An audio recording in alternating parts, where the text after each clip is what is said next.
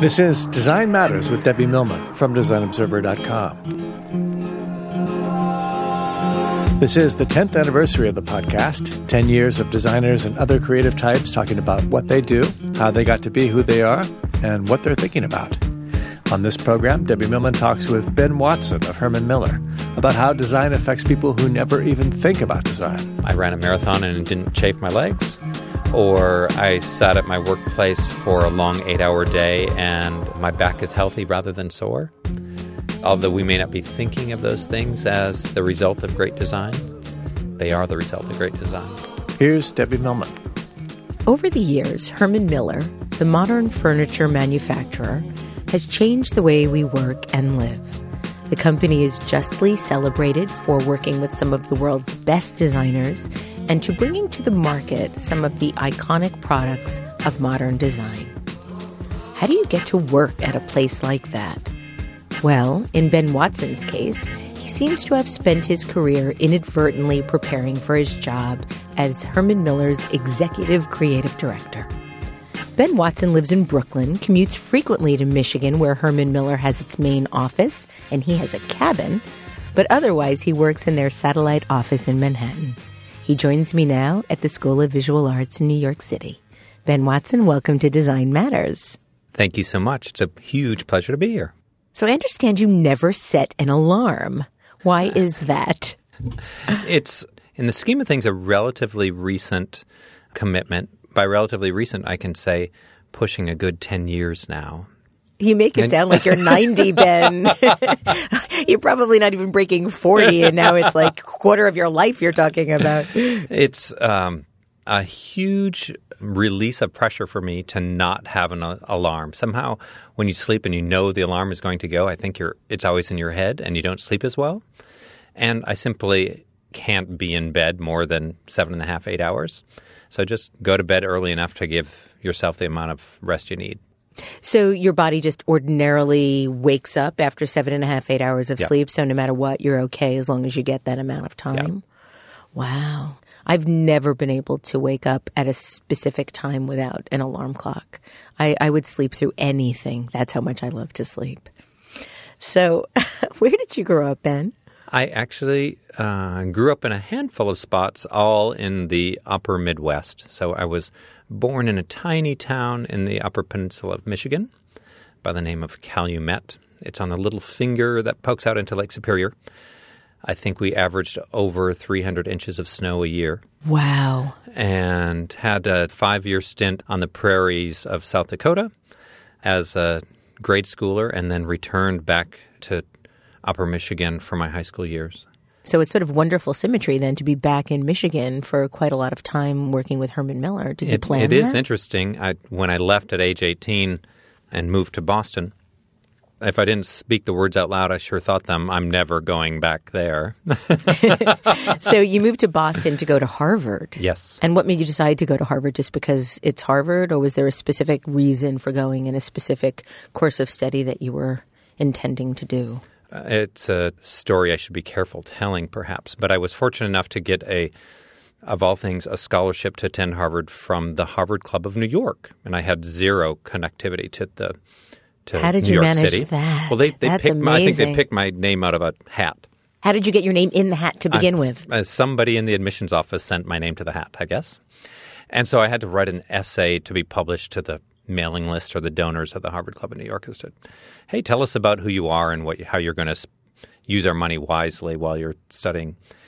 So I wrote a little essay at age 18, and I found it not so long ago, and I concluded the essay by saying, I plan to pursue a career in economics or fashion design, which was, they should have known right away that this kid doesn't know what he wants to do. Well, it certainly shows quite a lot of range. But I think it's exactly what I do today. I was actually going to say that. That is what you do today, fashion and economics. Mm-hmm. So you graduated from Harvard, and I believe that your first job out of college was at Vitra? No, I went directly to Knoll. Oh. So I actually did my thesis work on the Lachaise design of the Eames, which is the molded fiberglass white single-piece lounge, which you can sit in two ways, either as a seat or as a lounge chair. I knew I had a big furniture Jones and pursued the folks at Knoll and spent my first few years there until I joined Vitra more or less when they entered the American market. So you did your thesis on a single piece of furniture. Mm-hmm.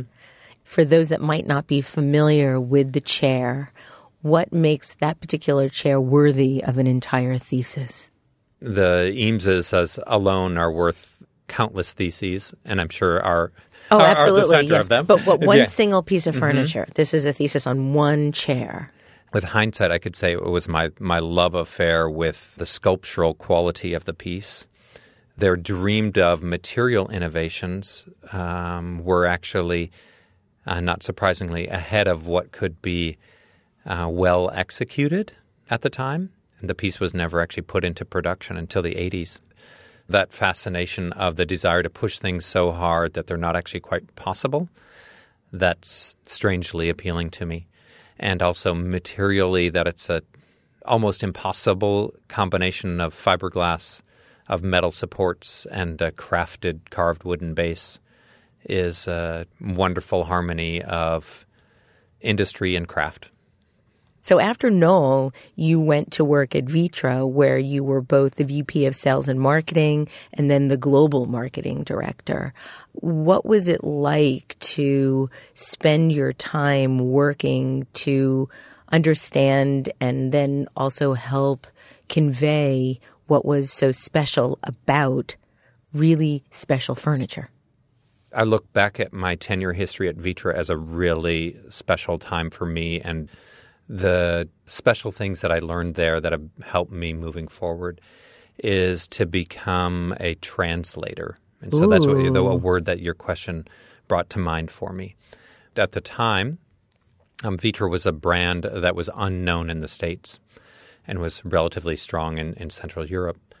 But its creation as a furniture company was based on the designs of the Eames, and yet those products couldn't be represented in the American market because Miller distributes them here.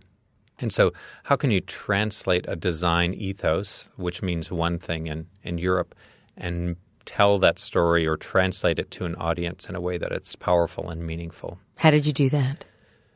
By being honest and transparent. In what way? Can you give us some examples? I think it's I'm a big believer in the strength of stories and how we learn through stories, and that stories add on top of one another. And the culture of Vitra in that time had a great many stories, and their number of stories continues to grow, whether it's their commitments to the campus and the architecture that's there, the story of the collection in the Vitra Design Museum, the stories of the new products in design and development. So there were a great many stories to tell that could be powerful to design enthusiasts in the Americas. And so it's translating those stories in a way that they can be easily absorbed, understood, and embraced by the audience you want to talk to. So after 10 years at Vitra, beginning in 2001, you went to Nike as Vice President and Global Creative Director in apparel. So you're going from furniture to fashion. How did you make that change? How did you get the job at Nike? What was the job like and about? Yeah, it was crazy, the amount of things that I needed to learn to move into a whole new industry. Why I'm so thankful that I pushed myself to do that is the world of furnishings is more like consumer goods than we might think, and we need to think about it more in those terms, I believe. Why do we have to do that? Why do you think that's changed so much? I think the notion that we can spend 5 years or 10 years developing a new product, by 5 or 10 years from now, the world will be a very different place.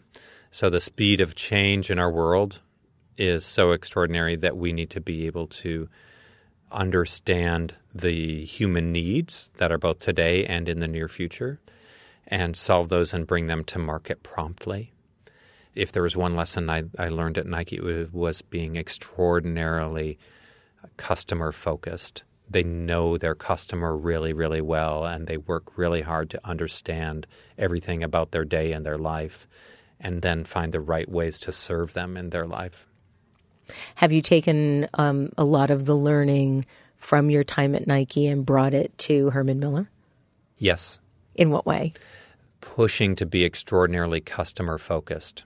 So my task at Herman Miller today is to think about everywhere we touch our customer. So that means both the design content of our products, all of our brand design efforts. So whether we're designing a website, a showroom, a shop, a trade show, a photo shoot or a brochure, as well as all of our marketing teams and efforts in support of all of our businesses. So the actual marketing strategies. And we've actually undergone significant changes to change our marketing structure and approach to be customer-focused rather than just product-focused. Let me tell a story about this product, and I hope it hits somebody. Yeah, let's just target everyone. Yes. And instead to say, gosh, I'm just as committed to developing powerful, innovative products, but actually, who are they for? Where are those people looking, reading, shopping, learning? Those people are important to me. How am I going to meet them in those places? So for the last 5 years, you've been the executive creative director at Herman Miller. Herman Miller is, of course, the company known for revolutionizing the way that office furniture and spaces work. What is it like to work under the halo of great designers like Charles and Ray Eames or George Nelson? What is it like to feel those presences in everything that you do? Yeah, I don't mind or I don't hesitate saying that I've got the best job in the world. I feel extraordinarily fortunate to be able to have all that history, all those assets, all that strength to work with. And it makes my job a great joy and also infinitely easier. Have you been influenced by their design ability, their design talent? Are the assets that you're talking about something that has seeped into the way you approach design? The last creative director at the company was actually Mr. Nelson, and he left the company and the planet in the 80s. Of course, those are impossible shoes to fill, but his writings have become a great inspiration for me. It was, I think, wildly underappreciated as a thinker and a scholar and as an intellectual. I work to be a student of his in terms of how to think about how economics and design meet specifically in the world of Herman Miller. So this job that you have was a newly created position, which they created specifically for you. At the time, you had been at the helm of your own agency. How did they persuade you to close your doors and come join them in this brand new position that hadn't really existed in many decades? It was a good 2-year conversation. Really? Brian Walker, who's the CEO of Herman Miller, over many dinners and many conversations, I became completely convinced of his determination to return design to the center of Herman Miller and his honest request for me to do my best to try to help the company do that. And in 5 years, I've only seen that commitment grow. And so I see it as a fantastic project that I have a chance to work on. We spoke a moment ago about all those things that Herman Miller stands for, all the assets it has due to the strength of its brand and history. How can we use all of those things, not just from the mid-century, but from right now and the future as well, to actually make Herman Miller not just a great company of the past, but an equally great company tomorrow. So you say that they brought you to help bring design back to the sort of centerpiece of their deliverable. Had it moved away from the center? The goal is that design is not a bureau or a creative services entity which you turn to solve a problem, but actually is integral to the business, which is a direct quote from Mr. Nelson in one of his first catalogs from the 40s. Design is not just a product creation exercise, but it's a way of thinking about all the ways that you approach the business. So good design is essentially good business. Yeah. You've said that helping others recognize, understand, and support these ideas, these very specific ideas, is good for design, good for the public it serves, and good for business. But how do you know when something is well designed and that it is good design for the service or in the service of good business? There's so many variables there. One of the tasks I gave our team early on was to create a set of design tenets for Herman Miller. What are those tenets? Can you share them? And there are 10 simple tenets for us. And it's not about defining what is good design, but how do we define good design at Herman Miller? So if we are now over 7,000 people, and if design's integral to the business, then actually everybody's making design decisions every day. So does actually everyone have a simple lens that they can use? So I'll mention one or two of them. Okay, thank you. We'll save another program to talk about all 10. Okay, you got it. We always start with a problem. We don't start with a fashion or a trend. We start with human need. But how do you know what problems to tackle? Aren't there so many? By having our eyes open in the world. Okay. And there are far more problems to tackle than we possibly could. So we need to set priorities against them. But we'd start with real human need, not with purple. Yeah. Darn. No, I'm teasing. So what is another tenet? Give us two more so we have three altogether. Another one of my favorites is that our solutions need to be beautiful and useful. And the "and" is the stress there because both of those are equally important. If a website is wonderfully beautiful, but it's impossible to find the way to put something into your basket and check out with it, it's not actually useful. Or so if it's useful and it's not an elegant and beautiful experience that inspires me to spend time with it, then it's not succeeding either. So we actually have to demand of ourselves that solutions are both of those things. Give us a juicy one. One last one. Give us a juicy one. The last one that we generally close with is the notion that when you have the right solution, you simply know it. Mr. Dupree talked about the idea of how do you know to quit editing or to quit adding, is that this becomes apparent to you. So it's almost a spiritual or metaphysical kind of notion. Yeah, I felt like you need to have a lot of faith in your opinion or your decision or your signature, so to speak. Yeah. So do you really think that non-designers are interested in good design? I do. Why is that? Because for those examples or ideas we just used, if good design is actually helping my life in a small or better way, whether that is I ran a marathon and didn't chafe my legs, or I sat at my workplace for a long 8-hour day and my back is healthy rather than sore. Although we may not be thinking of those things as the result of great design, but actually they are the result of great design. And do you think that people work harder or better when they're in better design spaces? Do you think that? I think we know that for a fact. And that's one of the exciting things that we're working on is getting to a new frontier of knowing through data analysis of the changes. How do we make changes in an environment, and how do we measure desirable result against changes in environment?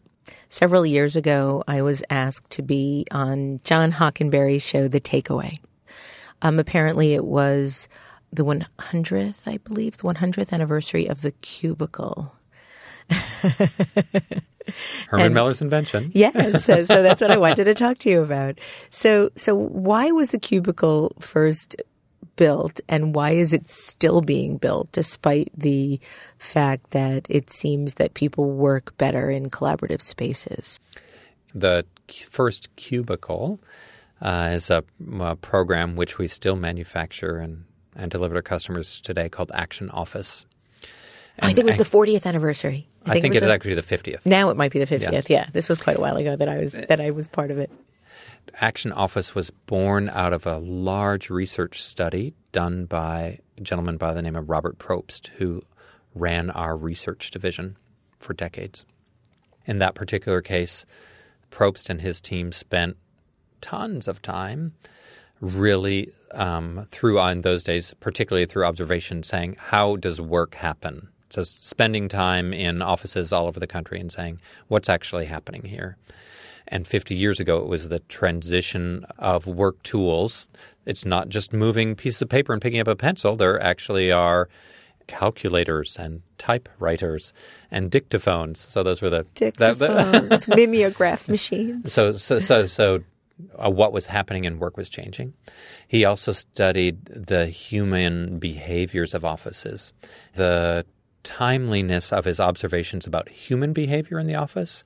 What does that feeling feel like when if your back is exposed? What is that feeling? And his research relates it to the comfort I have. If I'm a caveman, I'm comfortable when I'm sitting in my cave at the mouth of it and looking out. So I know that behind me I'm all protected, but I'm able to have a vantage to anything that's coming towards me. And so what is that? If you don't create an opportunity for folks to feel comfortable, or where they are surprised by those who arrive unannounced up behind them, that's psychologically distressful. All of this kind of research, so both human psychological and behavioral research, as well as the actual tools and technologies of the workplace of the day, became the design brief for designing Action Office. The first generations of Action Office, where the principals were having a very simple series of panels which weren't intended to be at right angles to one another. Oh, really? Correct. That was a quote, an air quote, innovation that came later. Air quote, indeed. Yeah. But that could be freely reconfigured in their angles and configurations, even by users, that incorporated standing height work surfaces as well as seating height work surfaces. How's that for predicting the future? Intelligent ways to manage the wires that went to your dictaphone, and the ways to store and to have in appropriate access the tools and materials and analog goods that folks would use. So whether that was a shelf inside my desk, a place for binders over my work surface, etc. And all those things could be easily and quickly changed when work changed, when workers changed, or when teams reorganized. The compression of all that into the, quote, square 6 foot by 6 foot cubicle happened due to the pressure of the, facility management discipline, which said we will pick one typical workstation that, quote, works for everyone, and that will have 3 sides and be this dimension because it became easier to manage, not because it was better for the people working in it. So does something like that impact your morale, being in a space constructed like that? And there are countless studies that show that it does. I think the great thing is that we are in the middle of a large revolution of moving away from the cubicle era, or of how do I find a place to house my people, to actually realizing that our people are, any organization's people are their most important asset. And the way that they work today with the tools and technologies that they have means that it will be different for every organization. There's no one menu, but a broad diversity of work settings that is available to everyone during the course of their day or based on the kind of work that they need to do, leads to the highest rates of actual productivity, of perceived happiness, of desire to remain employed, lower churn rates, all kinds of things that have positive economic impact to an organization. Do the open workspaces, sort of studio spaces, work better for people? When I've been in those, and I've been in all sorts of configurations over the years, whether it be an open office, a closed office, a studio. When you're in a studio, you do feel more camaraderie, but you also feel a lot more vulnerable in terms of being protective of your work or feeling self-conscious about experimenting. So I'm wondering if is there an absolute ideal space for somebody to work in? There is no one ideal. And I think is not to say we're moving from the era of the cubicle to the era of the bench or the studio. It's actually to realize, and this is the result of all of our current psychological and workplace research, is to say, for the culture and the work that happens in the bank in Midtown is very different than it is at the small software startup downtown. And those workplaces can and should be very different.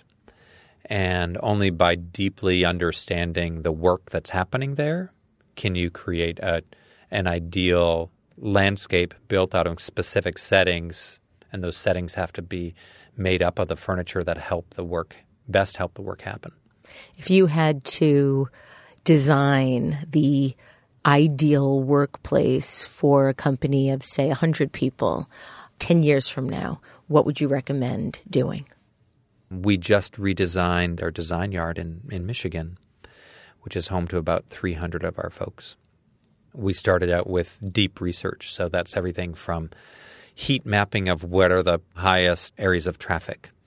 We have proprietary technology to map the use of any given place, whether it's a conference room or a workstation, that we can see, gosh, those chairs in accounting are occupied 8 hours a day. And but those chairs boardroom is never used. Right. Or we have all these rooms, all the rooms built for 12 people only have 3 people in them for 90% of the time.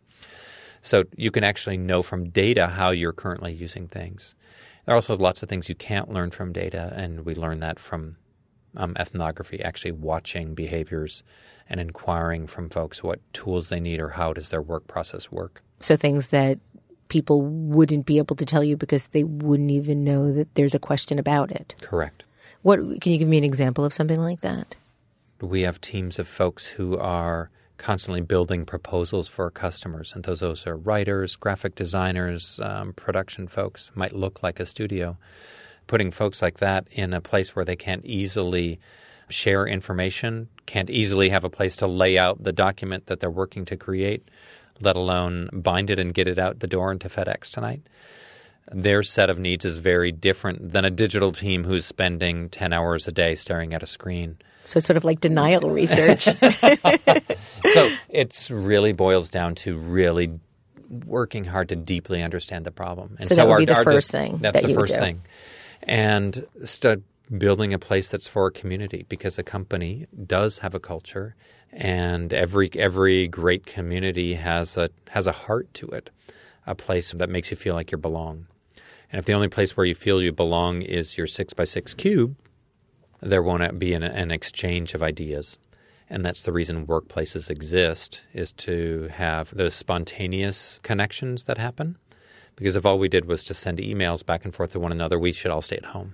Well, it's so interesting that given how much time we spend as a culture commuting, whether it be by train or by bus or by car, by bike, or we walk, it's still an amount of time that we're not necessarily being productive from a workplace perspective. Mm-hmm. So there needs to be a higher reason for spending that time to come together, to then sit alone or correspond with email, because we don't even really talk on the phone anymore. Mm-hmm. So it seems to me that there is this deep-seated, almost wired into us need to be face-to-face when we're working. And there are deep-seated social needs. We all need, all in a different way, but have needs to be part of a community.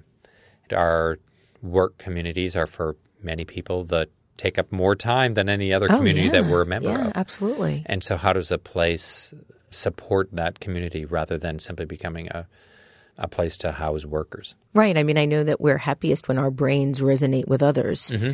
And so how do we find happiness in a workplace? We have to be able to feel like we have the same values or the same mission. How do you see the popularity of the workspaces like WeWork or Studio Mates? How is that changing your business, if at all? I love that segue, because those work clubs are a fantastic example of a universe of, quote, freelancers or micro firms who say, actually, I have social needs. I really would like to be alone together. Right. I want to be adjacent to other folks, both because I'm who I may bump into when I'm grabbing a coffee, and the human energy that happens when I'm around others rather than sitting in my bedroom for 8 hours a day. I love how this showcases our humanity mm-hmm. as a culture, as a workforce, just this desire to be with other people, even if we're not necessarily collaborating. We're mm-hmm. just cohabitating. And yes. I love what that means for who we are as a species. So Herman Miller seems to be evolving to a very different kind of company. In recent years, you purchased Design Within Reach, you purchased Maharam. How is that changing the culture of the organization and the priorities that you have? We're really working in several important vectors to change our ambition, not to change our values. And these big strategic shifts are really evident in those two important acquisitions. So perhaps one of the most important is shifting ourselves from thinking of ourselves as an industry brand.